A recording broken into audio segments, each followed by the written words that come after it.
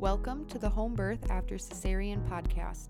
Due to the rate of unnecessary C-sections, the lack of support, and limited options for VBAC moms in the hospital, more and more women are choosing to have their VBAC babies at home. This podcast was created for women to share and listen to stories of home birth after cesarean. I'm your host, Rachel Garrett.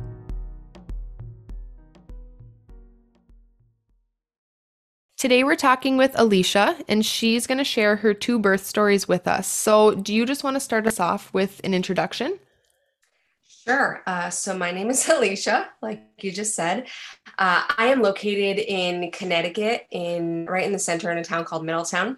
And I was born and raised here. Went to school down in Florida, then lived in Europe for 5 years. And that I feel like that was something that kind of changed my views on birth and just parenting in general, like the way that I watched people parent there and how they approached pregnancy and labor and delivery really made a difference to me. So I moved back to the States probably 14 years ago now and started my own wedding photography business. And that's what I still do full time. And I also have a side hustle doing Young Living essential oils, which also plays a big role into my birth story. But yeah, that's me. Very cool. So you can just start us off and take us to wherever it is that you want to start with your pregnancies and births.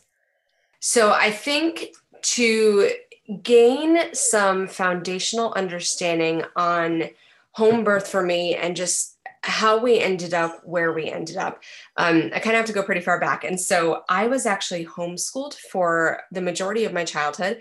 My parents pulled me out. I'm the oldest. Well, I was the oldest of 3 back then. I'm now the oldest of 11. There's a bit of a story there, but my parents have adopted 8 times through the foster care system. Oh, I have wow. I have very young siblings, but back, we call them the first litter, the second litter, the third litter. The first litter was just the 3 of us biological kids. And I'm the oldest of the 3 of them. So my mom pulled us out of school when I was in 3rd grade, and I was homeschooled from 3rd all the way through 12th grade. And as a part of our, I guess you could say, curriculum or our learning, she would have us sometimes watch like birth videos. Like it was just normal. And she also, before it was a thing, I always say my mom was a doula before people really knew what doulas were. She had friends that would just ask her to be there for their deliveries.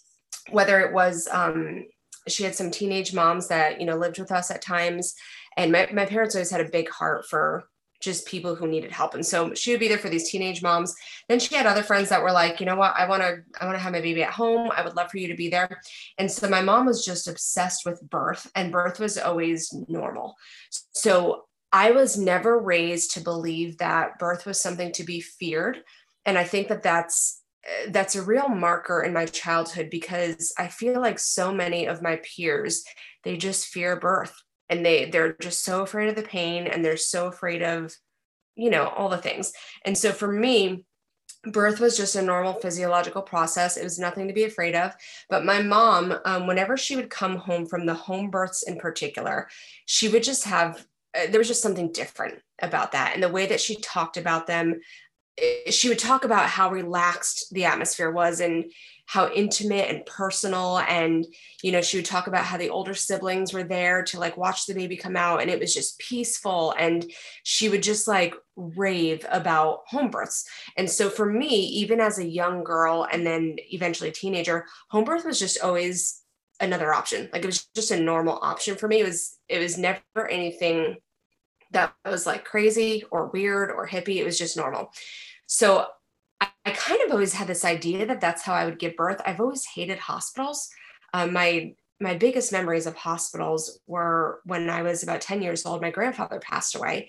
And I just remember, we would go up twice a week to visit him in the hospital. And it looked like death. It smelled like death. It was filled with sick people. And I hated going there. But, we had to the last couple of years of his life to see him. And that's just for the rest of my childhood, that's kind of what hospitals reminded me of. And so fast forward quite a few years later to when I was almost 35. I was actually going to be 35 when I had my son, which made me a geriatric pregnant woman. I'm sure you've heard that term before. I hate that term. Geriatric pregnancy. Yeah. I'm like, I feel better at 35 than I did at 25, but okay, I guess I'm geriatric. So fast forward, my husband and I got married a little bit later in life, and he is someone who is very like by the books, just follows standard protocol, doesn't really question anything, just kind of like goes with the flow. That is not who I am. I am very much a rebel in a lot of ways. I think for myself and I challenge the norms often. And so whenever we started talking about having a family, I was like, just so you know, I would really like to give birth at home. And he was like, what? Like, who does that? And he just thought that I had like officially gone off my rocker. He was like, you're really crazy that you want to do this at home.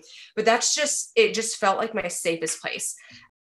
So my entire pregnancy with my son was uncomplicated, minus the fact that I had hyperemesis, which was a real treat. Not at all. I vomited every day for 35 weeks. And oh gosh. Yeah, that was not fun. But besides that, it was completely uncomplicated. I had mostly a hands-off pregnancy. We worked with a local midwifery practice. And so long story short, eventually he came around, obviously, to having a home birth. So right when we found out that we were pregnant, we went to an orientation. And I was like, I want you to come with all of your questions, like any questions that you have, you need to ask the midwives. And I can almost guarantee that they'll be able to answer them. And so he didn't actually have that many questions. He kind of was like, well, if this is what you want to do, then I guess I'm fine with it. Like I could tell that he was hesitant. He's not a medical guy at all. Like he hates blood and he hates fluids and he like gets nauseous at the thought of them. So me vomiting for that long, like that was a real treat for both of us, me being so sick. So regarding the birth, he had kind of said the whole pregnancy, like, I want to make sure our expectations are the same because I don't know if I'll be able to be there, like when you are actually like pushing. And, I had to think through that because that's a lot of, like, there's a lot of emotions, tied to that. And I finally got to the point where I was like, I'm fine with that. Like, whatever you need to do for you, like, whatever. I think I'll be in the zone anyway, that I don't know if I'll really care who's there or who's not there. But I do think that you should be there. And I think that you will regret not being there. And then I was like, but if you're not going to be there, then I'm not sure you have much say in where I get to deliver. And he was like, touche. Okay, I guess you can do it at home. And so that was kind of the agreement that we came to. And my whole pregnancy was completely uncomplicated. Like I said, minus the hyperemesis. We didn't know if he was a boy or a girl. So I'll say he, but it was just the baby back then. But he was growing on track. I was as active as I could be with throwing up all the time, but very uncomplicated pregnancy. Right up until the end, where 2 days before I was due, I went for a checkup and my midwife asked if she could do an internal exam. And I kind of up to that point, I was like, I don't know if I really want internals because I don't want to do the game at the end that I know a lot of women do of like, oh, I'm dilated a centimeter. That means I could go any day, but then you stay dilated a centimeter for 4 weeks. And so I didn't really want to play that game, but I was in a good mental spot. So I was like, go ahead. Like, I'm fine with you checking me. And she asked if she could. I was like, yeah, I'm fine. Like, I don't have any like high hopes or expectations of like, if I'm a certain amount along, I'm going to feel depressed that I'm not closer. And if I'm not far along enough, I'm not going to feel like whatever. Like basically I have no emotions attached to this exam is what I'm getting at. So she checked me and she was like, yeah, like your cervix is nice and soft and I can like feel that the baby is fully engaged. So you're good to go. And this was like 2 days before I was due. Actually, I think it was the day before. And she's like, you're good to go. Like whenever you're ready, whenever this baby is ready, like thumbs up. And so my best friend was coming into town that night and I had been praying that the baby would wait until she got here. And I joke that she's my lucky charm because for both of my kids, she arrived and I went into labor within the next 12 hours. So that was that. And then the morning that I was due, I forget why I had to go back to the midwife for some reason. I wish I should actually call her and be like, do you remember why you had to see me 2 days in a row? Because that really changed things in those 24 hours. And she was just feeling around my belly again. And she was like, do you mind if I actually do another internal? She's like, it feels like the baby changed position. And I was like, I would have felt that because I feel every kick and every, elbow stretching. And she's like, yeah, I just want to confirm because the position definitely feels different than when I just checked you yesterday.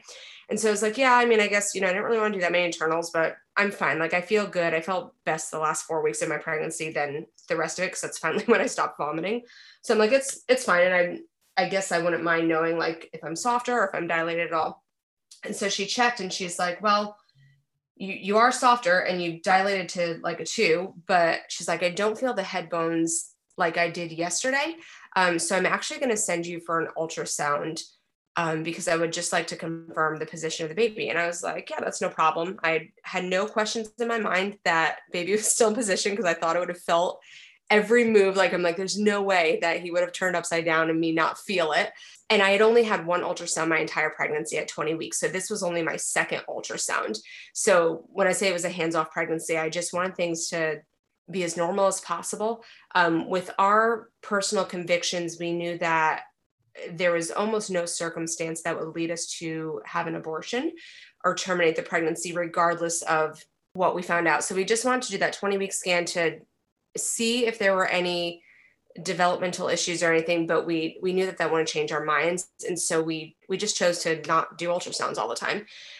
So all that to say, I go to the doctor up the street from me, and I went by myself because, once again, I had no doubt in my mind that things were fine. I would have felt the baby flip if he flipped. And I got in there, and the tech was doing the ultrasound. She goes, so your baby's breech. And my whole world just stopped, because I knew what that meant. And I knew that you can't deliver a breech baby at home in Connecticut. And I knew that probably meant I would have to have a cesarean. And while I knew, with my background and being a certified doula, I knew that a cesarean is obviously always an option or a possibility. I guess I kind of felt or thought that I would know leading up to it. Like, you would know if your baby's breech starting at 30 weeks, and you know that your baby's head is not getting down, not getting to position. So you kind of can prep yourself emotionally and mentally.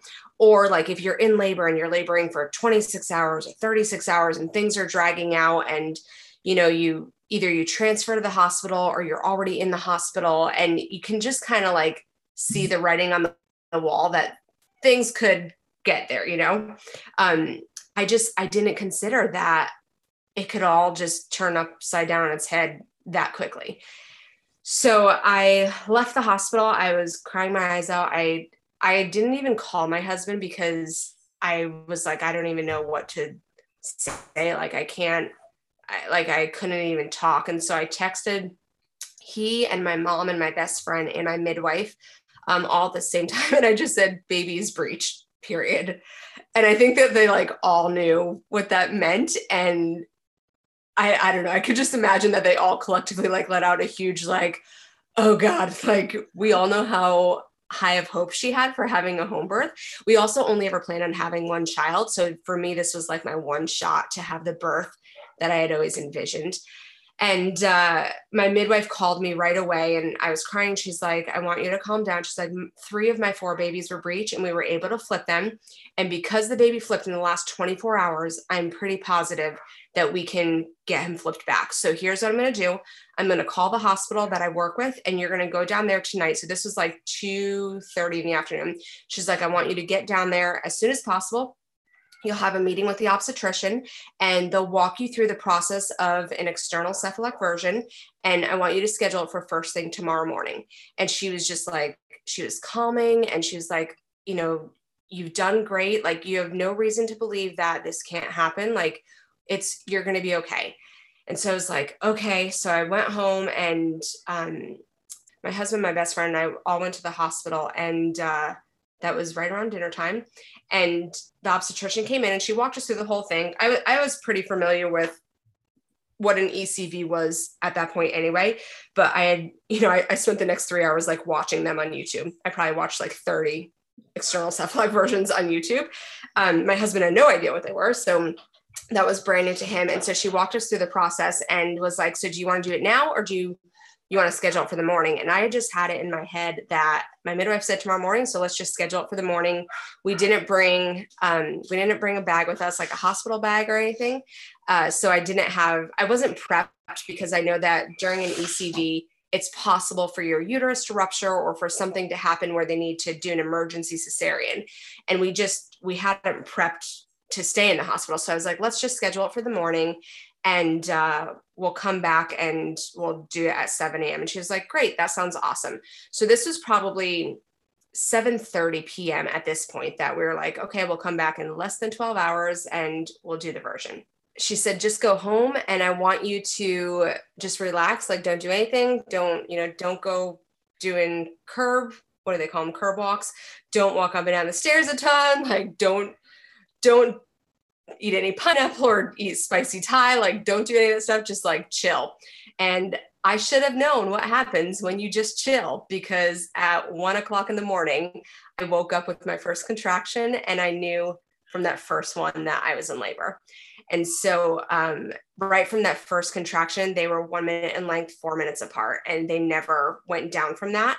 So I got up in the middle of the night and I went and I'm like, let me hop in the shower. Maybe maybe it's just false labor. Like, maybe I can slow it down.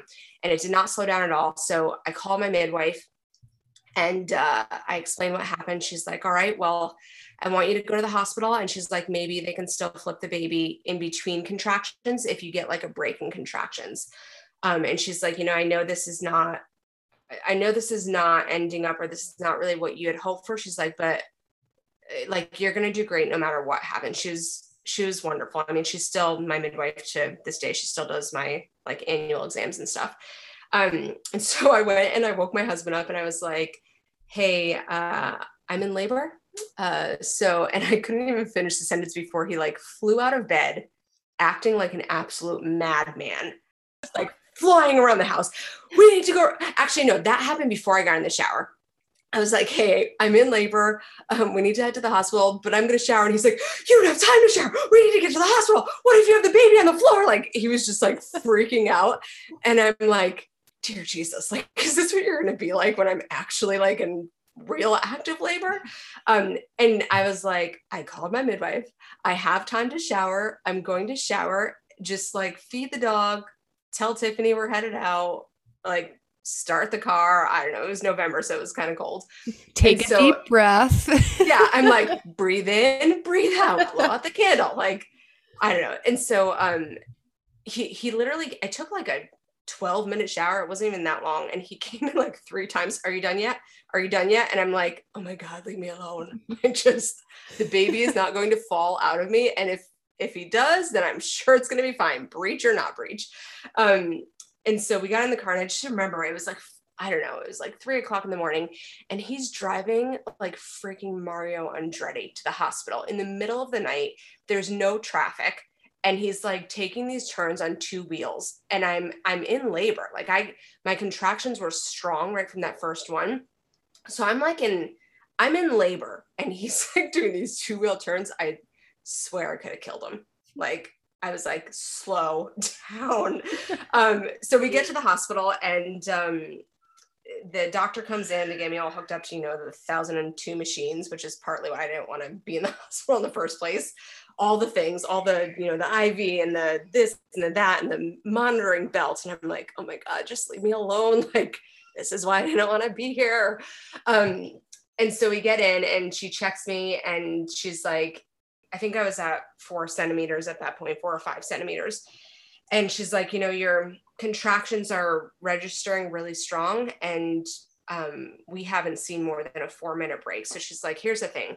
We can try the Cephalac version, but there is an increased risk that your uterus will rupture or something will happen. And if that happens, we need to rush you to the OR. You'll be put under general anesthesia, and we'll do the cesarean, and you'll wake up and somebody else will be holding your baby, your husband or your mom or your best friend. Like, somebody else will be holding your baby when you eventually come out.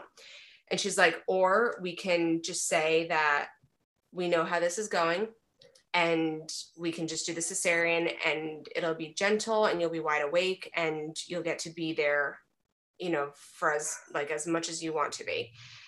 And I think I knew from that first contraction that that's what it was going to end up. It wasn't like a, negative thinking or anything. Like I just knew deep down that I was probably going to end up in a cesarean. I also, very ironically, I had never studied breech birth up until that point. Like I had read almost every book on the topic in general, but breech delivery was just something that I had never considered. And I guess once again, I thought that I'd like have time to like prep for it if the baby was breech, like I would know ahead of time. So yeah, I guess you could say that I was unprepared. Like the only possible situation that I hadn't considered is the one that happened. So all that to say, I opted for, doing a cesarean, like actually doing it with my consent and being fully present. And my one request was, I was like, I want to labor as long as you let me labor, because I was looking forward to this. I was prepped for it. This might very well be my only shot to do this. So I want to have as much of the experience as possible. So how long will you let me labor? And she was like, we'll let you go until transition. And so that's what they did. And I labored until transition with no medication. Because I wanted to feel everything and experience it all. And when I was I guess they never checked me, because the last time they had checked me, I was 7 centimeters, but they never checked me before I went down to the OR. And I'm really curious.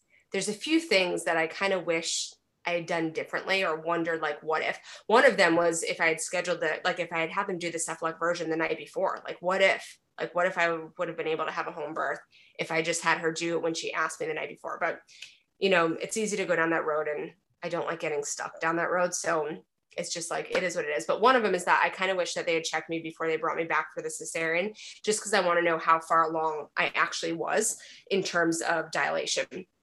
But, well, when I say they brought me back, I walked back, and it probably took me 15 minutes to get to the OR, which was just like 4 rooms down. So that's like, I was really in labor, like having to stop and lean against the wall and rock back and forth. And I just remember like squatting down and like kind of bearing down a little bit. But it took me a solid 15 minutes to get to the OR. I went in there with my husband and, sat on the table. They did a spinal tap. And I asked them to watch the entire thing. And they were probably thinking this girl's legit crazy. But they wouldn't let me watch when they were cutting into me, but they did drop the screen for when they pulled him out. And so, that was my cesarean delivery. I mean, it's not what I wanted. Obviously, it was kind of the polar opposite of what I wanted.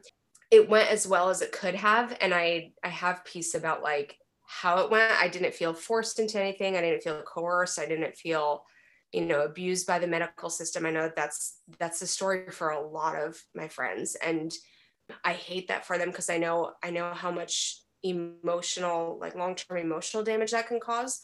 So I'm grateful that I at least feel like I had some choices in the matter, even though that it's not at all what I wanted, that I still had some freedom. That being said, I was a mess emotionally afterwards. I mean, everything changed in a matter of 11 hours. And I found myself, or I guess you could say 24 hours total. I found myself being ready to have a home birth, then finding that he was breech, and then finding out that we could probably do an external cephalec version, to then going into labor, to being on that cold, hard metal table. And it was just a lot to process emotionally. I found myself for the next year after, every time I talked about it, every time I said the cesarean or my cesarean, I would just cry. And it was devastating. It was so devastating. I didn't feel like I failed. I never felt like my body failed. I was just disappointed. I was so disappointed, especially not knowing if I would ever have another chance to give birth again. And it really took me a lot of talking to get through it. And I'm on social media quite a bit. I'm fairly active on Instagram. I have my wedding photography account, and then I have my home account, which is where I talk about motherhood and parenting and natural living. And, now we're homeschooling, so I'm talking about that. And I started opening up a little bit about it on there, just about like, I didn't want to cast shade on anybody who had an elective cesarean, or people who were totally fine with their cesareans, because I had friends that were like that. And they fought the stigmas of it not being a real birth, not actually birthing a baby. And there's just a lot of stigmas around birth. Right. And I had a lot of friends that really battled with that. And so I was like, I don't want to make them feel bad, but I also just like, I don't know, like I need to process some of this. Like I can't even say the word cesarean without breaking down and crying. And I'm not normally a terribly emotional person. I'm fairly logical. And so it was just like a really different experience for me to be that emotional about something. So I started talking about it on my social media platform on Instagram, and just found that a lot of women felt the same way as me. And a lot of them, not even the same way as me, but a lot of them carried so much shame, like just so much shame about the fact that they had a cesarean, and they felt like, it wasn't a real birth experience, or that, they did their child a disservice by having a cesarean. And maybe that, all these things we know now about how gut health and microbiome and how you need that bacteria that you're exposed to in the vaginal canal, and you don't get that through a cesarean, and just like all this guilt, all this mom guilt of things that they carried with them after their cesarean. And a lot of that resonated with me. And I just found that by opening up, it just opened up the floodgates of like friends of mine that I had no idea they carried this guilt or this shame over a cesarean. And I think that kind of propelled me to be like, guys, like we've got to pull ourselves together. Like I'm talking to myself here, but like there's nothing to be ashamed of here. Yes, it was disappointing for all of us in so many ways, and in different ways. It affected all of us very differently. But like, I don't know. I guess I got to a point where I was like, I just refuse to carry this as like a badge of shame for the rest of my life. What else could I have done? There was nothing else that I could have done. So like, why am I going to spend the rest of my life living in shame over this?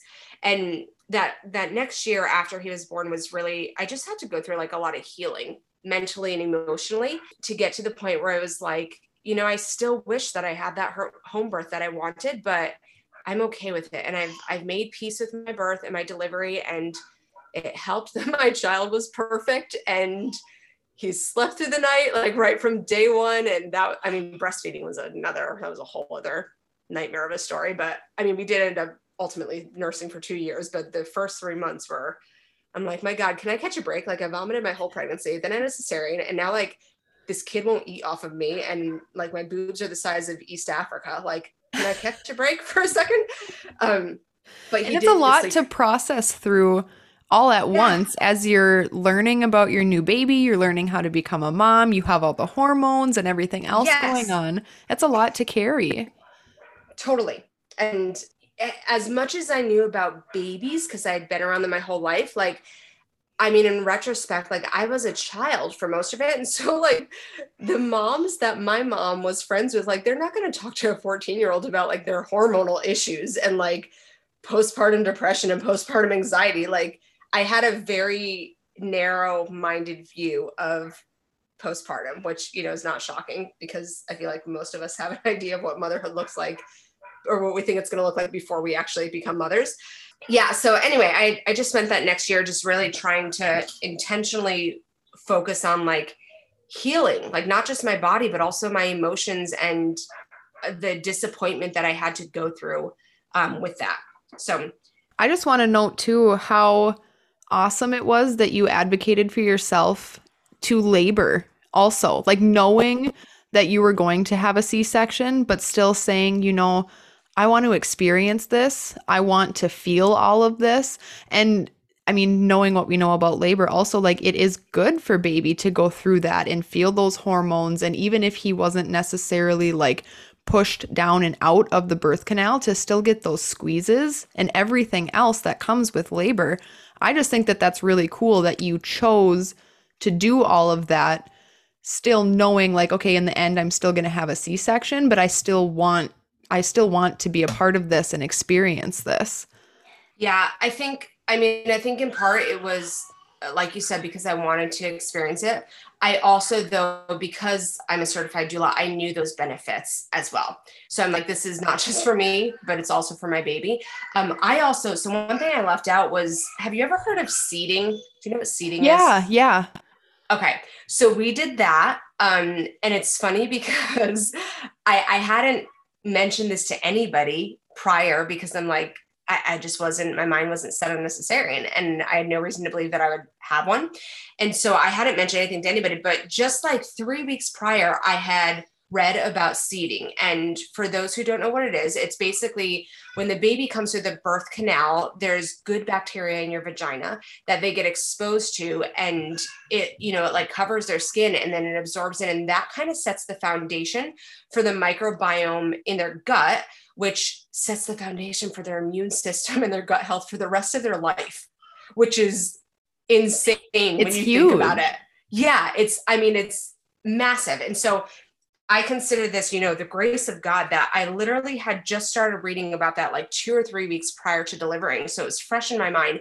And I said to my mom, like, as I was laboring, I was like, here's what I want you to do. Right before they took me back for the cesarean, I was like, I want you to go ask them for some gauze and I want you to stick it at me. And she was like, what? And I was like, it's like, if I didn't make myself clear, let me try again. I want you to go get some gauze and I want you to stick it up in my vagina. And I think at this point, like my husband was like, you are really out of your mind. Like what in the world? And so she did. And the doctors didn't know because I kind of had this hunch that they would be like, no, you can't have anything up in you when we're doing the cesarean, although it makes no sense. But I did mention it to the doctor. I was like, have you heard of the practice of seeding? And can you do that? And they were like, no, like, what's that? And I was like, never mind. Like, it's not a big deal. But meanwhile, I was laying there with like gauze up my vag. And so as like, after he was born, and I'll never know like if this works. Like, I don't know if there's timing, like like with the bacteria, like, is there a window of time? I have no idea, but I rest in good conscience that I did my best and whatever. So, after I was out of the operating room, you know, it takes like a couple hours, right? When you're in there, they're sewing you up. They, I don't know, make sure you don't have a reaction and whatever. Where we finally got back into the room and I saw my mom and she was like, oh my gosh, she's like, can I hold him? And I was like, take the stuff out of me and you need to rub it all over him. And she was like, oh, that's what that was for. And so we literally like unwrapped him and just like took that gauze and just rubbed it like all over his body. And that was that. Like we just did it. And I'll never know if it worked, but I will tell you this. My son is almost 5 years old. He has never been sick. I mean, we also do a lot of other crazy things. Like I napped him outside for the first 2.5 years of his life in Connecticut, where it's like, you know, snow and blizzards. That's a whole other conversation for another day. That's something that I learned when I lived in Europe. But, you know, that we eat very clean. He's out in the sunshine often, like all day, every day during pretty much year round. I let them play outside barefoot. So there's a lot of things that we do for health, but he's never been sick. And so I wonder like if it helps. I have no idea. I guess I'll never know, but it certainly didn't hurt. So yeah, that was that. So moving on now to part 2. I had that, like I said, I had that whole postpartum experience and finally came to terms with it. And then about he's probably 19 or 20 months because my kids are 28 months apart. So 19 months old or whatever. Surprise, my period was late and I peed on a stick and it lit up like a Christmas tree. And my husband still was of the mindset that he only wanted one child. He was done. He is an only child.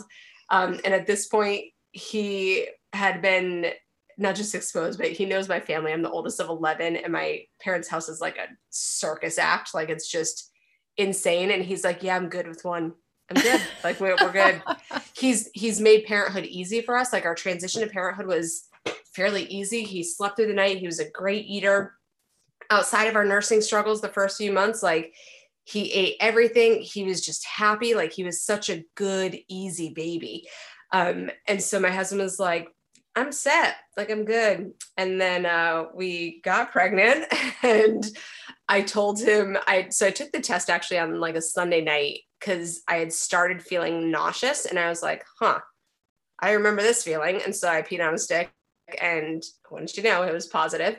And the next morning I woke up at 4 a.m. to vomit and I'm like, I should probably tell him. I don't know how far along I am, but he needs to know. And so I just remember he had just come out of the shower. he was getting ready for work, and he was in our like walk-in closet, and I walked in and I handed him the pregnancy test. And I really hope that this doesn't like offend people, because I know, I mean, we have friends that have struggled so hard to get pregnant, and it's devastating. Like we have a lot of friends that are still like trying and not very successful. And so I want to be sensitive to that crowd. If that is you, then you might want to just skip ahead on the podcast 15 or 30 seconds. So when I told him, he put his head up against the wall and he goes, "Not again." Great reaction. Thanks. I mean, well, okay. Or no. He didn't say "not again." He put his head against the wall and he goes, like he let out this sigh. And then I looked up at him and I go, "I want this one to be born at home." And he goes, "Not again." That's even better.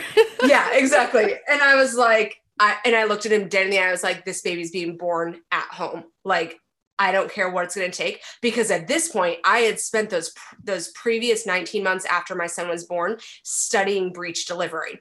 And I now knew that breech delivery is a variation of normal. And it's just that our practitioners in the US are not trained in breech delivery. Mm-hmm. But over in the UK and in Denmark, they are. And so I'm like, breech delivery is an option. And so there really is no option. There's really no reason why I shouldn't be able to have a birth at home. Like there's just not. I just need to find someone who is skilled or trained in that practice. And so it didn't take him long to convince him this time. I think probably because he knows that like when I've got my mind set on something, like it's done. Like the second it's in my head, if I want to do it, like there's no convincing me otherwise. After that, I think he kind of like surrendered pretty quickly. So he was like, "Not again." But then like by 2 days later, he was just like, "Okay, fine. Like whatever you want." So yeah, that was me telling him. And then that pregnancy, I was really praying would be different than my first. It was not at all. I vomited the entire time again, or through week 34. And once again, I did not want to find out the gender. Deep down, I was really hoping for a girl, but I just, I think like a lot of us, like ultimately just want a healthy baby. But there was something in my heart that I just felt like this was going to be a redemptive experience. And there was something in my heart that just really desired a little girl, which is funny because I had always wanted to be a boy mom. Like my entire life, I was a tomboy, and I could just see myself like doing sports and climbing trees and going camping. And I never played with dolls or girly things. Like I was just not like a girly girl, but I just had this like desire for a girl. And I actually thought my son was going to be a girl. So I left that part out. But when they pulled him out of me, they go, "It's a boy." And I went, "Oh." I had told a few people leading up to my son's delivery that I was so convinced. I mean, based on like every one of those calculators, like there's the ring trick, there's the Chinese calendar, there's all of these like old wives' tales. Every single one of them pointed, even because I was tracking, I used myself as a science experiment. I knew the exact day that he was conceived. And based on that, like based on everything, it all pointed to being a girl. And then like they say, with girls, you're sicker. And I was vomiting all the time. And so I'm like, "It's a girl. I just know it's a girl." And I even told a few friends, I don't know, like a couple of months before I had him, I'm like, "I'm so convinced that I'd be willing to like put my house on the line." And then after his born, I'm like, I guess it's a good thing I'm not a gambler, because we would be piss poor like if I gambled, because I am way off. So anyway, all that to say, when I was pregnant with my daughter, I think I was afraid to hope, because ultimately you just want a healthy baby, but I really deep down wanted a girl. And I also didn't want to find out the gender, because again, this sounds awful because I feel like it's such a privilege to even say this, but I didn't want to find out that it was a boy and then like be disappointed. And I felt like if I waited until labor and delivery, like you're just so happy to be done that you don't care if a puppy comes out. Like you're just happy with whatever's in your arms because it's out of you. And so I'm like, I won't care at that point if it's a boy or a girl. And so I decided to wait on the gender. But my husband this time was like, "I want to find out." And so I'm like, well, how do we do this? And so because once again, I was geriatric pregnancy, they did blood tests early on in 11 weeks. And so they can confirm the gender by that. And I said to him, I'm like, "Here's the thing. I don't want to know. And I know that you do. And I know that you're a vault. I mean, he spent 10 years in the military. And if you knew him, like people were like, oh, is that going to be hard to like keep a secret? I'm like, have you met Adam? Like, because if you met him, you would know it's not hard for him to keep a secret at all. Like, he's got a serious poker face. He's just like military guy through and through. So I gave him my midwife's information and I was like, you can call her whenever you want to find out the results, but I don't want to know when you call her. Because if I know that you know, then I'm going to go a little crazy. But if I don't know like that you've called or when you've called, I'm not going to ask you, and we'll just leave it at that. And I know that he hates talking on the phone to people. Like, that's probably one of his least favorite things to do in life. So I'm like, he might not even call. Like, he might be willing to wait to find out the gender just because he doesn't want to take 30 seconds to talk on the phone to somebody. That legit might happen. So I was just like, I'm just going to leave it. I did find out though at Christmas that he knew, because my sister tried getting it out of him. And so I was due in March, and she was like, yeah, I tried getting it out of Adam, but he won't tell me. And I was like, I don't even know if he knows. And she's like, oh no, he said he knew. And I was like, now I have to spend 2.5 months like knowing that he knows. So anyway, that was that. But yeah, he knew most of the time, and he kept it locked down. I mean, he tried to play mind games with me like the whole time. Or I should say from then on, because he knew that I found out that he knew. So from like Christmas all the way until she was born on March 9th, he played like mind games with me. Like, we would be in the store and he would just like grab like a little girl's dress or just like touch it, which is, if you knew my husband, you would know that's a joke, because he's like never purchased any clothing for them. He's just like, I don't know, they could be in pajamas and they're fine. Or like we were talking about baby names, and like for girls, he was just like, yeah, I'm fine with that, whatever. Like, and I knew that he would have more of an opinion, but when we were talking about boy names, he was like really opinionated. And so I'm like, it's going to be a boy because he's got like strong opinions on the names. But then we would be in a store and he would like look at like a newborn girl's dress. And I'm like, it's going to be a girl, because he's looking at that dress. So like, he was totally playing me for like 2.5 months. And it took a lot of willpower for me to not just call my midwife myself and be like, just tell me. So anyway, I ended up switching practices for my daughter's pregnancy and delivery, because my former practice, they work together with one of our local hospitals. And the deal that they have at the hospital is that they're not allowed to taking on VBAC clients. So the hospital said they're only a home birth, but they're like, you can transfer here and you can deliver the babies, but our requirements are that you're not allowed taking VBAC people on. And so they were like, for them, it's worth it, because then they're always allowed to transfer with their clients and still deliver even in the hospital. Whereas I know different states handle things differently, but here in Connecticut, like most other midwives, if you transfer, that's it. Like, you're just handed over to the hospital, and like you don't ever see your midwife again. Well, maybe not ever again, but not for birth.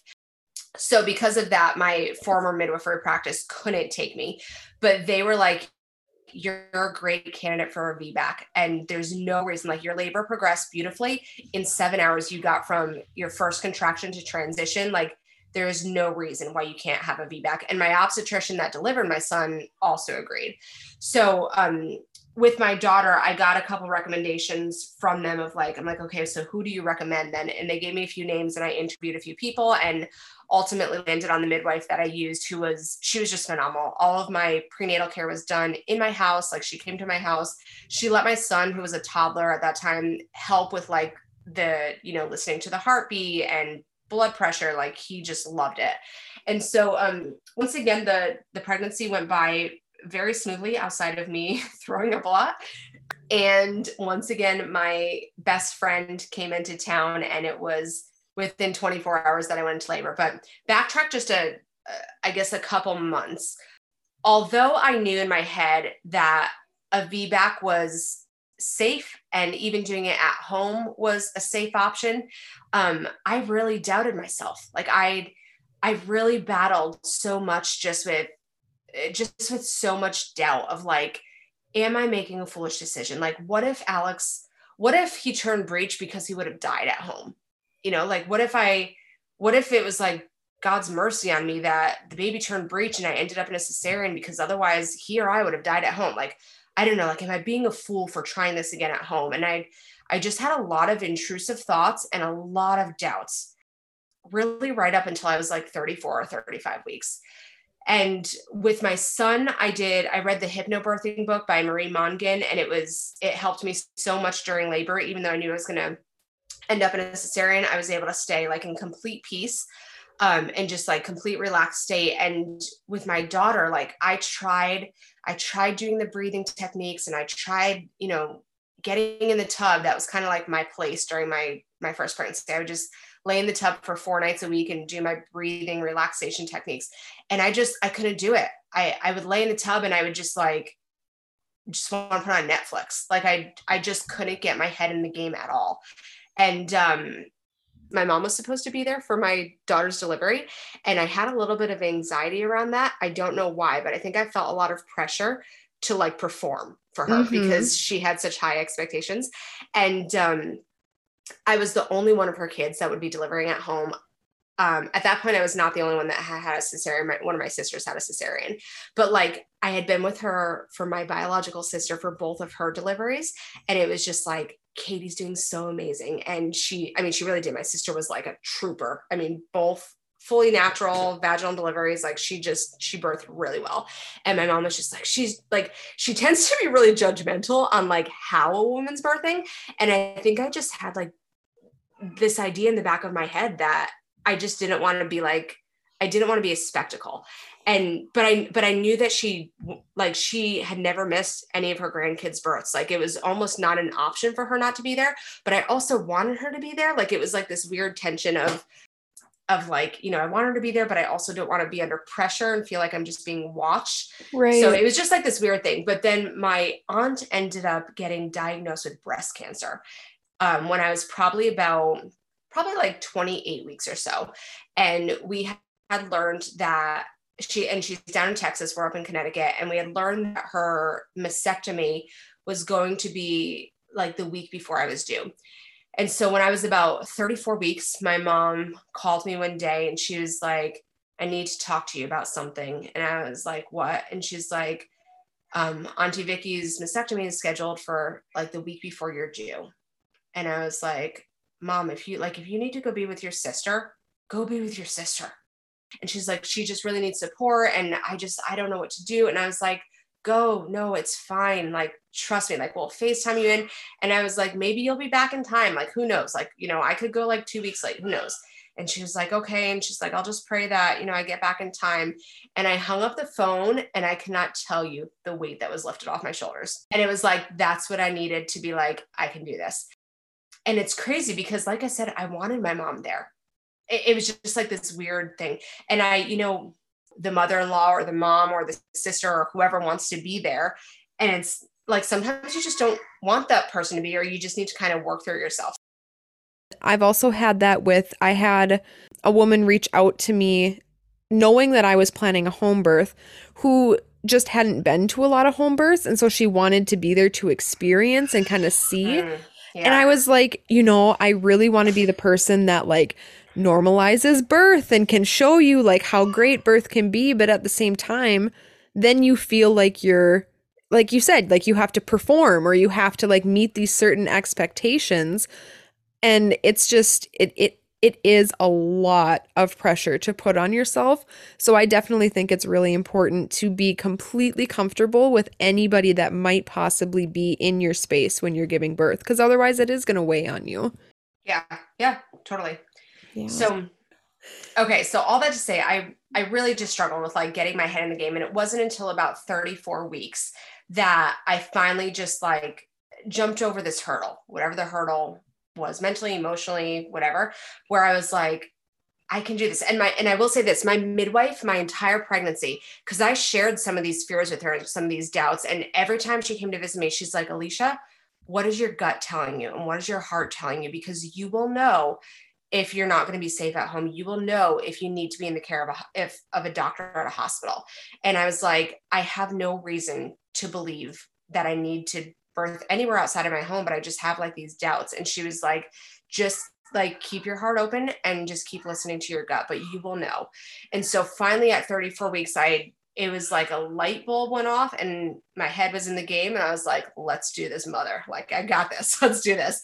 I like game on. I'm finally not throwing up anymore. Maybe that was the switch, honestly, is that I stopped vomiting and felt like somewhat of a normal human. And I was just like, okay, I'm good. Let's do this. So my two best friends were planning to come into town, and one of them has 4 kids and the other one doesn't have any.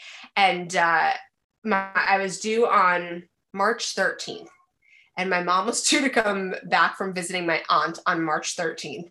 And my one best friend was coming in on March 8th in the evening. And my other best friend was coming in on March 9th at like noon. And so it was this whole game of like everybody like, you know, praying. I think they were trying to see who was the favorite with God, of like what the due date should be. We also have my neighbor, like of all people, right? My neighbor was like, I want to be there. I mean, she's like family to us. She was kind of like a grandma to my son.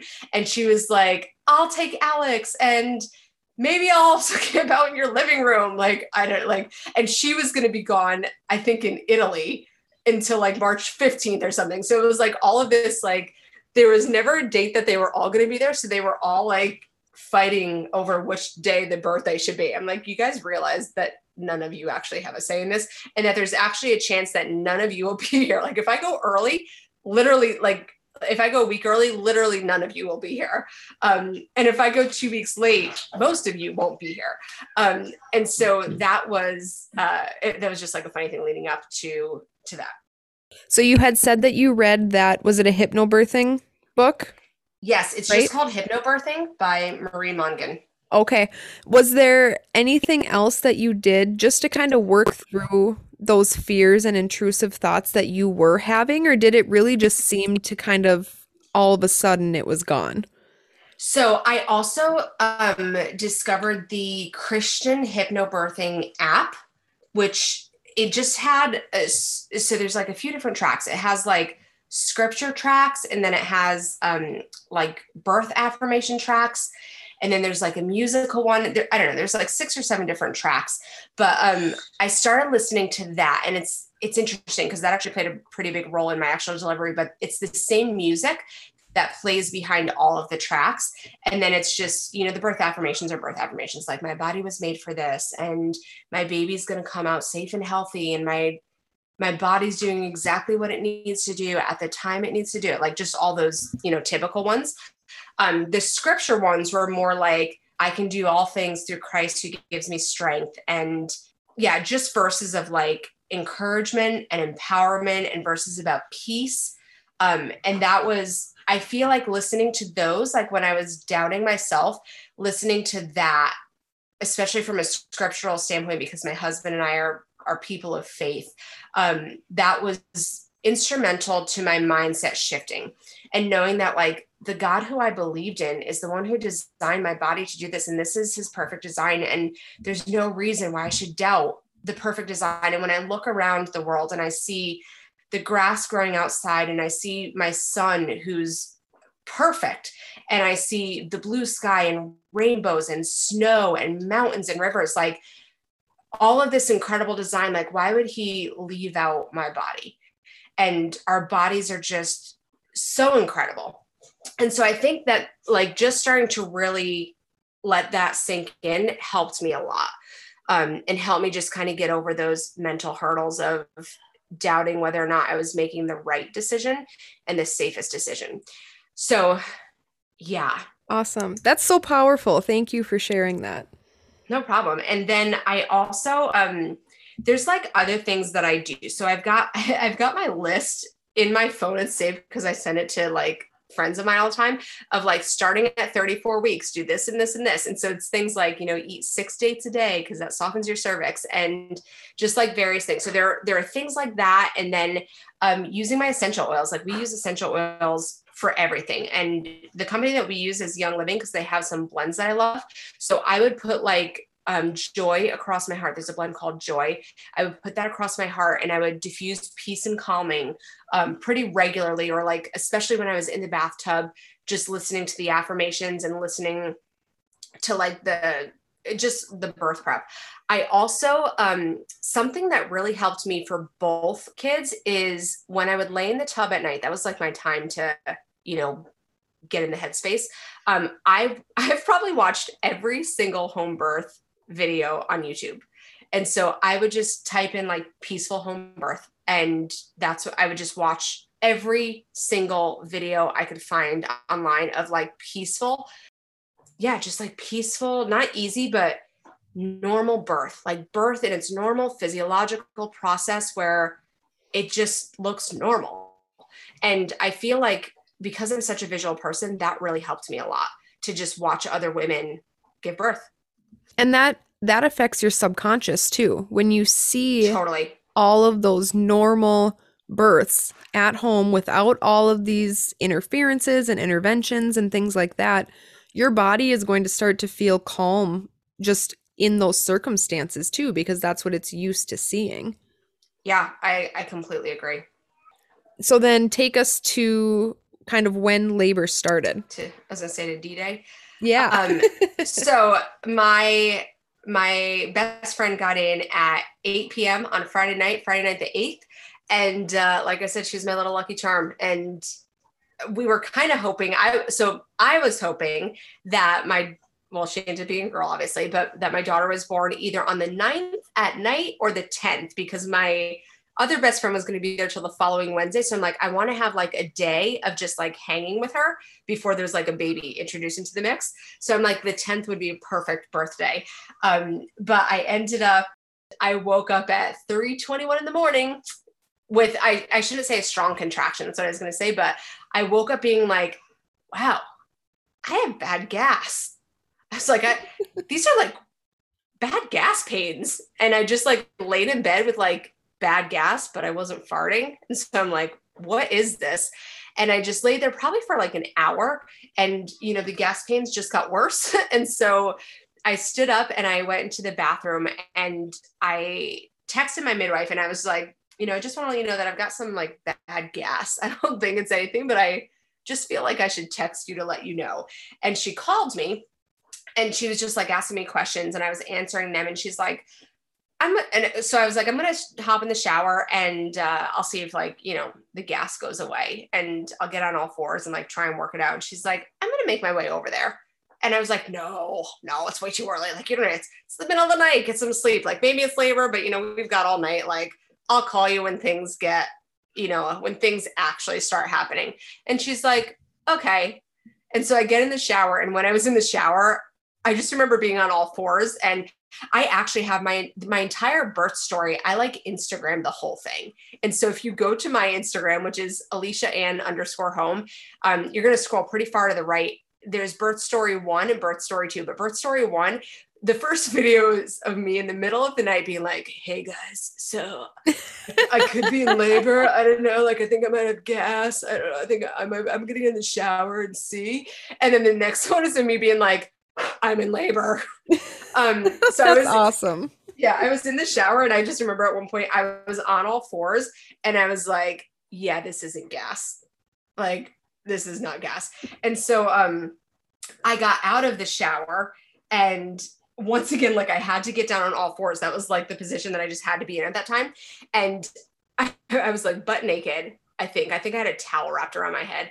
And I just remember my midwife walked in and she goes, how's that gas treating you? And I was like, it's not gas. And she's like, oh, I know. Like, I could tell when you told me not to come. She's like, I got in my car and I came right away because I knew that it was not gas. And I was like, yeah, you were right. So that was that. Like, the labor just progressed so beautifully, so wonderfully.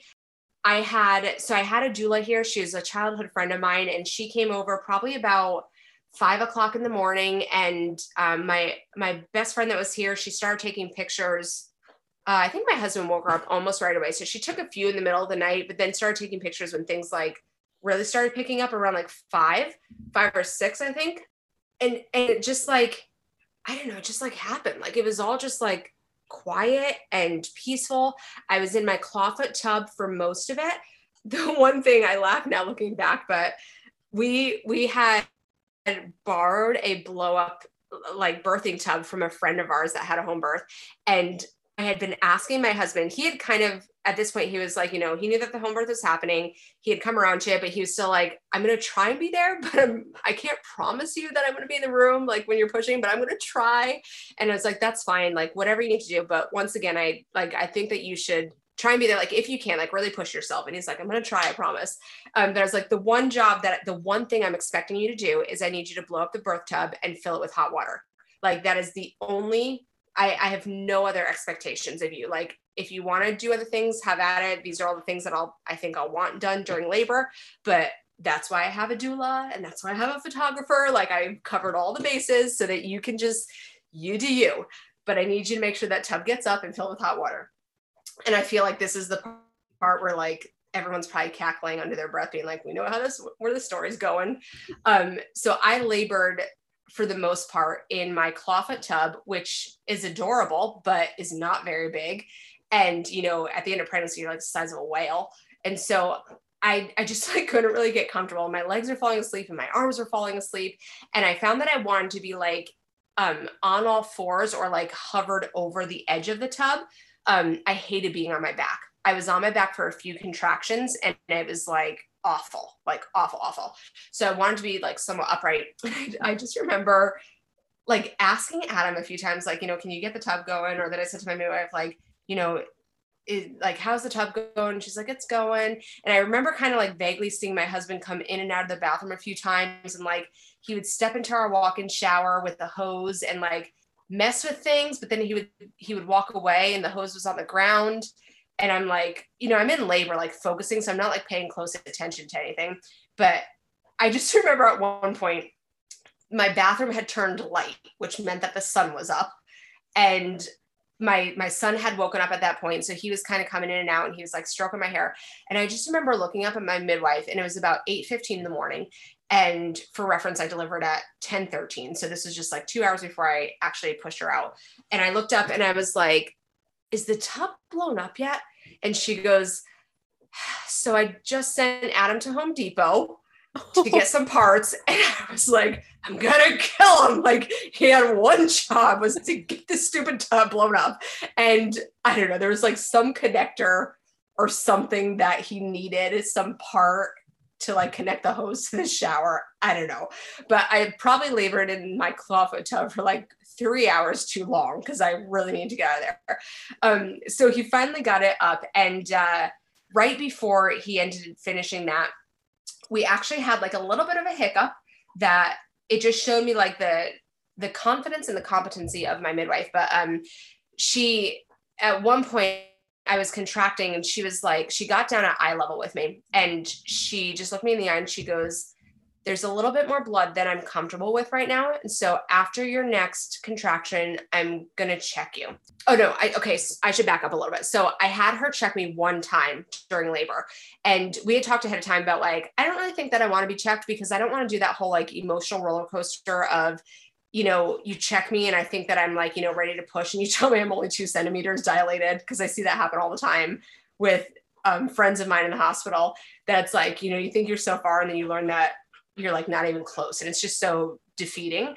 And so I didn't want to do that. And so I did at one point, I'm like, I want you to check me. I forget what I had said, but I was like, I just want you to check me. And so she did. And I was like, where am I at? And she goes, well, where do you think you're at? And she's like, where would you guess? And I was like, probably like a 6 or a 7. She's like, okay. And she's like, well, I'll tell you this much. She's like, you're not as far along as you think. But she's like, but you're doing great and your body's progressing. And so there's nothing to be concerned about. Like you're doing great and you'll have this baby today.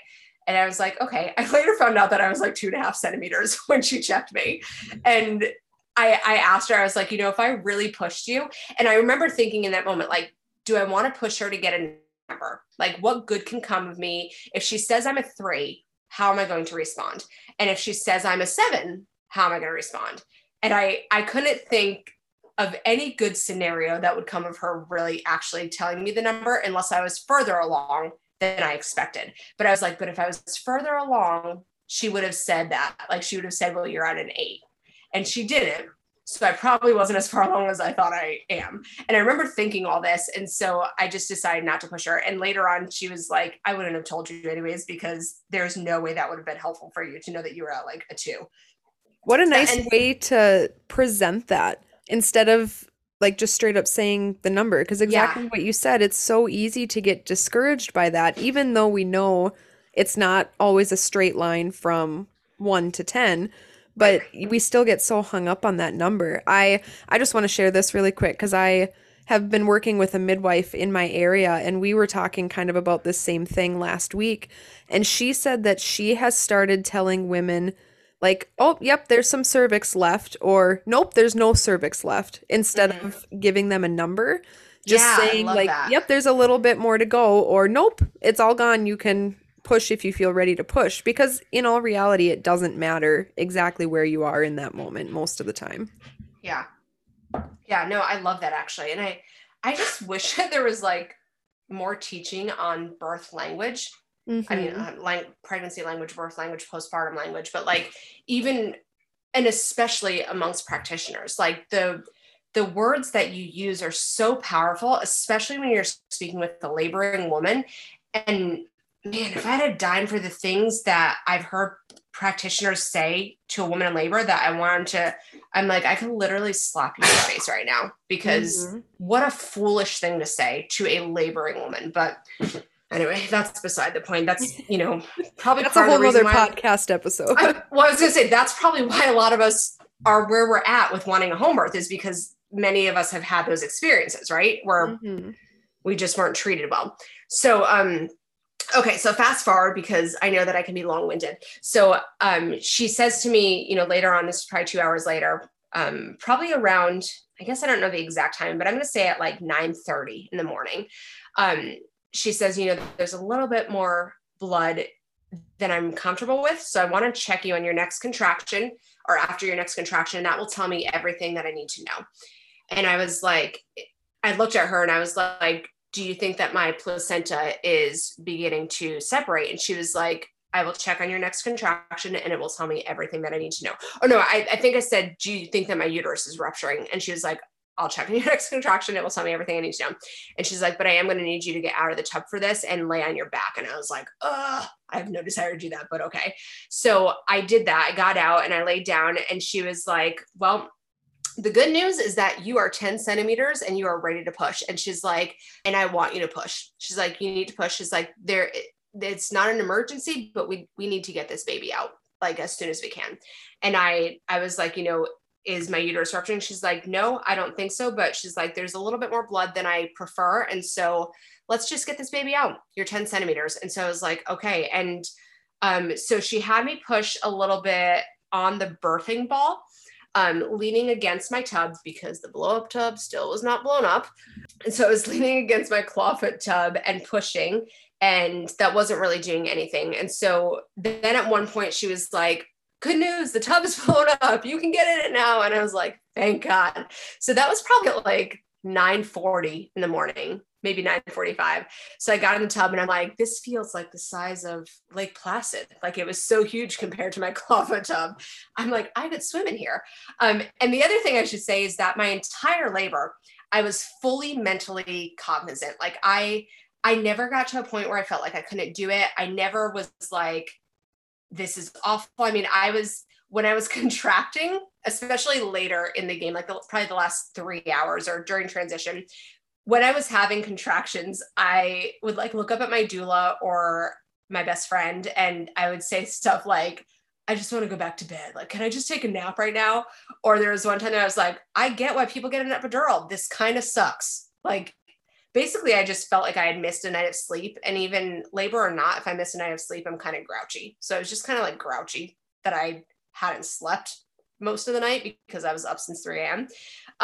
But besides that, like I was fully mentally present. In between contractions, I was talking, I was laughing. My 2-year-old son was in there. I asked him what he had for breakfast. Like it was fine. Like I don't want to say it was easy, but it was not what people in the movies and TV make it out to be. It was not something to be feared like society has told us it should be. It was work. It was labor. It was hard work. And I don't always like hard work. I sometimes like things to be easy in life. And so, I was just like, I just want to sleep. I just want to take a nap. But besides that, like I was fully mentally cognizant and present.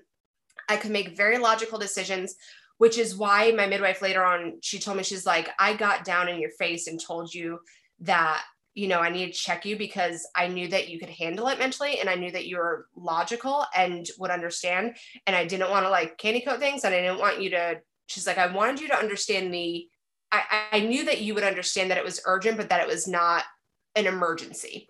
And so, that's just something that I appreciate so much, is that I was just so fully present. Like I never felt like I lost it mentally. Like I was just fully present during the entire thing. And I'm so grateful for that, because that's one of the things that I really wanted.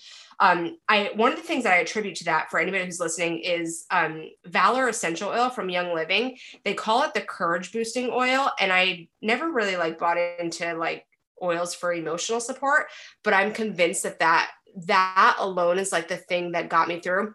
And I've used it on clients and friends of mine since then, and they've kind of had the same experience. So I took Valor Essential Oil. I told my doula ahead of time, I'm like, I want you to roll this down my spine every single hour without fail.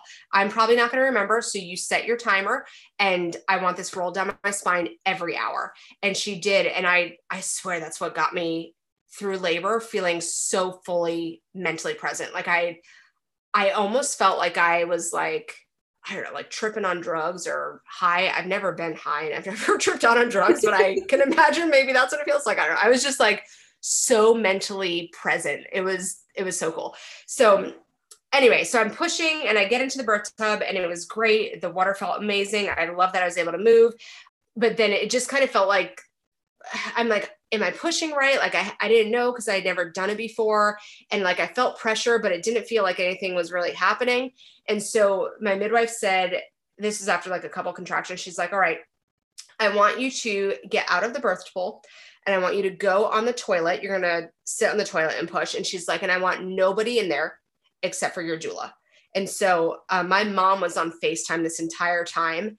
And my best friend was taking pictures, and I mean, I was fine. Like I didn't feel distracted, but I guess she felt like just you were so aware of what was happening around you that I needed you to no longer have any distractions whatsoever.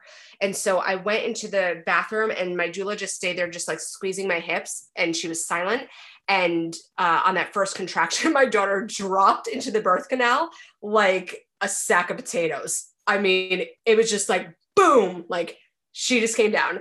And my water broke at that point, and I looked down and I immediately saw some meconium, and I was like, well, great. Like, this is awesome. And so my midwife came in, because I went in there and I did that. And she wasn't in there at that point. She was like prepping something outside in the bedroom. And she came in and I was like, my baby just dropped into the birth canal. My water broke and there's a little bit of meconium. I'm like, it doesn't look too concerning to me, but you look at it. And she's like, yeah, that's definitely some, but not, it's not like, brown, murky water. It was just like, I don't know, a little yellow tinted. And she's like, well, since you're this far along, she's like, you can get back into the birth pool if that's where you want to deliver. It's totally up to you. And I was like, yeah, I would really like to deliver in there. And it's funny because I think that she thought that I wanted to be in there because of comfort or because of like the water. And the primary reason I wanted to be in there was because as a photographer, I wanted good pictures. And I knew that if we were in my bedroom, my best friend would have like 3 different angles to shoot from. And my bedroom is much bigger than my bathroom. And so I'm like, I need to have good pictures of this. And so I got into the birth tub and I scooted all the way to the corner just so that my best friend had as much room as possible to get any angle she wanted.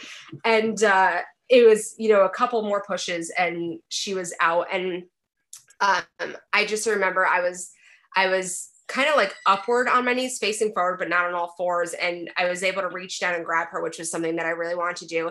And I pulled her up onto my chest, and I just remember like looking down and seeing that she was a girl, and it was the best, most redemptive experience of my life. Like I was so grateful. I mean, almost everything that I could have prayed for happened. In the post that I wrote, I talked about how like just so many of my prayers were answered. I mean, I always wanted to deliver during a snowstorm because I love snow. And even though it was March 9th, which is, kind of post winter season, there wasn't a blanket of snow, but right outside my bathroom window, which is where I labored most of the time, there was like the roof just had like the slightest blanket of snow on the roof. And so I could see it. And it basically didn't snow all winter. I think it only snowed twice that winter. And there was just like this little coating of snow out there. I really wanted to have like a short labor, and from start to finish, like from that first gas pain to her being in my arms, it was 7 hours. I mean, I consider that fairly short. My one best friend was there to document all of it, which was amazing. And my husband was able to be there. He held my hands while I was pushing and let me squeeze the life out of his hands. And he did great. And my other best friend literally came in like an hour and a half later. Like she was landing pretty much as I was pushing. Yeah, it was it was the best experience of my life. I would do it again 100 times over. I still hope to do it again. And I still tell my husband, I know you don't want any more, but I'm just telling you that like, I'm praying that we have another one. And so you tell me the second you're ready, there'll be no questioning from me. And that one will be born at home as well. Yeah, it was just the best, most redemptive experience of my life. And once again, like if you go to my Instagram and you watch it, I hopped on Instagram like, I don't know, 7 minutes after she was born. So like I got out of the tub and I was laying on the floor. I had a 2nd-degree tear because I had to push like so hard. And I think I could have avoided tearing if I was able to just like breathe her out, which I totally would have been able to, because the fetal ejection reflex, like it was really interesting because in between contractions, like I could totally feel how like I had the control to like push hard or to just let my body do its thing. But because we were trying to get her out soon, I was pushing with every ounce of strength I had in me, when I think otherwise I would have been able just to like breathe her out. So I did have a little bit of a 2nd-degree tear. And so I'm laying on the floor as my midwife is sewing me up, and I'm on Instagram with my cheesy baby on my chest. And I'm like, guys, that was amazing. Like, I don't want to do that again tomorrow, but I would maybe do it again next week. That was so incredible. And yeah, oh my gosh. It was hilarious. I mean, I still have all these videos on Instagram, and every now and then I like go through and watch them, and I'm like, wow, those like dopamine drugs, that oxytocin that rushes through your body is no joke, because I look like I was high.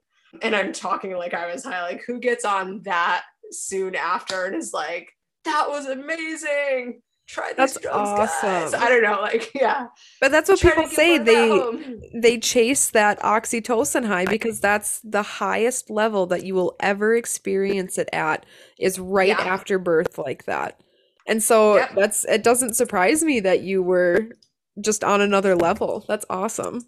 Yeah. So that's my story. It was amazing. And like I said, I would do it again in a heartbeat. And I'm now, more than ever, I'm just a massive advocate for home births.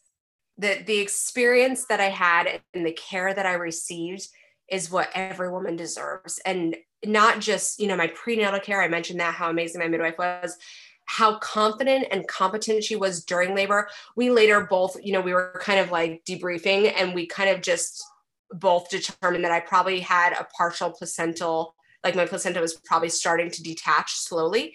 But she had said, she was like, the baby's heart rate never changed. Like there was never concerns with heart rate. I could hear her heart the whole time. She was doing great. And she's like, that's the reason why why we didn't have to transfer to the hospital. And so I knew that if we can get the baby out, that it'd be totally fine, because we never lost her heart rate for a second. Just her competency and her confidence. And then afterwards, I had a difficult time nursing her as well. And on day 5, my midwife came back and she sat with me for like 2 hours in bed, and just until I was able to get her to latch well, and just with incredible care. And she was just like the most caring human. Like she was like your favorite aunt. You know how like everybody's got that favorite aunt that's like that favorite aunt that's just like cool and comforting and incredible. That's how she was. Like she was just so amazing. And I just wish that every woman could have that kind of care during their entry into motherhood. There are no other words to put on how important that is and how much that meant to me. It gets you off to such a better start in motherhood too. Whether it's your first baby, your second, your 5th, your 10th, it's still a transition that you have to go through. after being pregnant, giving birth, and then this new transition into motherhood again. And so having someone that can walk with you and guide you and just be there to support you through that, I agree. That's 100% what women deserve to have. And it's a shame that that's not the norm. Yeah. Yeah. Are there any other things or just words of advice or wisdom from things that you learned along the way that you would want other women who are either contemplating having a home birth, they maybe just had a C-section, maybe they're even just pregnant for the first time, just anything that you would want to pass on for them to know? I mean, how much more time do we have, right? Like I could talk for another hour. I told you I'm long-winded. I mean, I guess if I were to condense it to a few pointers, I would say number one, you have nothing to fear in birth. You truly have nothing to fear. Like, do your research, watch the videos, become confident in your body, but you have nothing to fear would be my first thing. Second thing, advocate for yourself. Whether that means that you choose to have a hospital delivery and you are, I mean, I've just met a lot of women too, that they're like, oh, I feel safer in a hospital, which I get that. Some people feel that way. That's totally fine. But they're like, yeah, my doctor said that, they're fine, like with my plan. But then like come the end, the doctor starts with like, your baby's getting a little bit big, or your fluid is low, or might need to induce your 41 weeks. And I feel like women just don't know how to advocate for themselves. And they're so tired at that point. And especially with a VBAC, like there's VBAC tolerant and there's VBAC friendly. I'm sure you've seen that. I'm sure you've talked about it. Find someone who's truly VBAC friendly. Hi, come here. Speaking of the child that even married them to the stairs. So just like advocate for yourself and know what your options are and become a birth expert. I mean, read the books, listen to the podcast, do your research, watch births online, like know what you're getting yourself into so that you know how to advocate for yourself. And then make sure that whoever your support person is, whether it's a husband or a partner or a best friend or a doula, that they know that as well. And they're on the same page, because I also firmly believe that the woman needs to focus only on laboring. Like she should not be having to be like on the defense with doctors and educating doctors or like pushing them for what she wants during things. Like she needs to have someone who's a voice for her that's confident in saying to the doctors, like, hey, she doesn't want this. So like, we really need everybody, unless if it's medically necessary, could everybody just clear out of the room and turn the lights down? Like if there's not a medical reason or necessity for you to be here, we really just want her to be able to like have her space. It's one thing she really wanted. And I feel like most people don't have the confidence to speak up to the nurses and doctors like that. And that's where I'm like a little bit of a bulldozer of a doula, which is partly why I don't really practice, because it frustrates me every time. Because I'm like, I should not have to tell them this. They should know this, that a woman laboring in a room with dim lights without people talking loudly in the background, like that's just common sense. Mm-hmm. So why am I having to tell the medical professionals this? So yeah, advocate for yourself, do your research. I don't know. And then just enjoy the ride. Like it's seriously, home birth is such a gift. It really is such a gift. And I just wish that less women would be afraid of it and would be willing to see how incredible of an experience it could be when you're in the comfort of your own home and you birth your baby in your safest place. And then you get tucked into your own bed and you get somebody who makes you whatever the heck kind of meal you want. I mean, my midwife was like, what do you want us to make you? Like, at that point, my other best friend had arrived. And so I had like 3 people down in the kitchen making me eggs and bacon and home fries and toast. And while I was in my bed with my brand new baby, it was just the most incredible, luxurious experience. That's all I've got. Well, thank you so much just for being willing to share your stories and just everything that you've learned along the way. Yeah, thanks for having me. Thank you for listening to another episode of the Home Birth After Cesarean podcast. Make sure to subscribe, leave a rating, and follow us on Facebook and Instagram. If you're interested in sharing your home birth after cesarean story, send us an email at hbacpodcast@gmail.com. See you next week.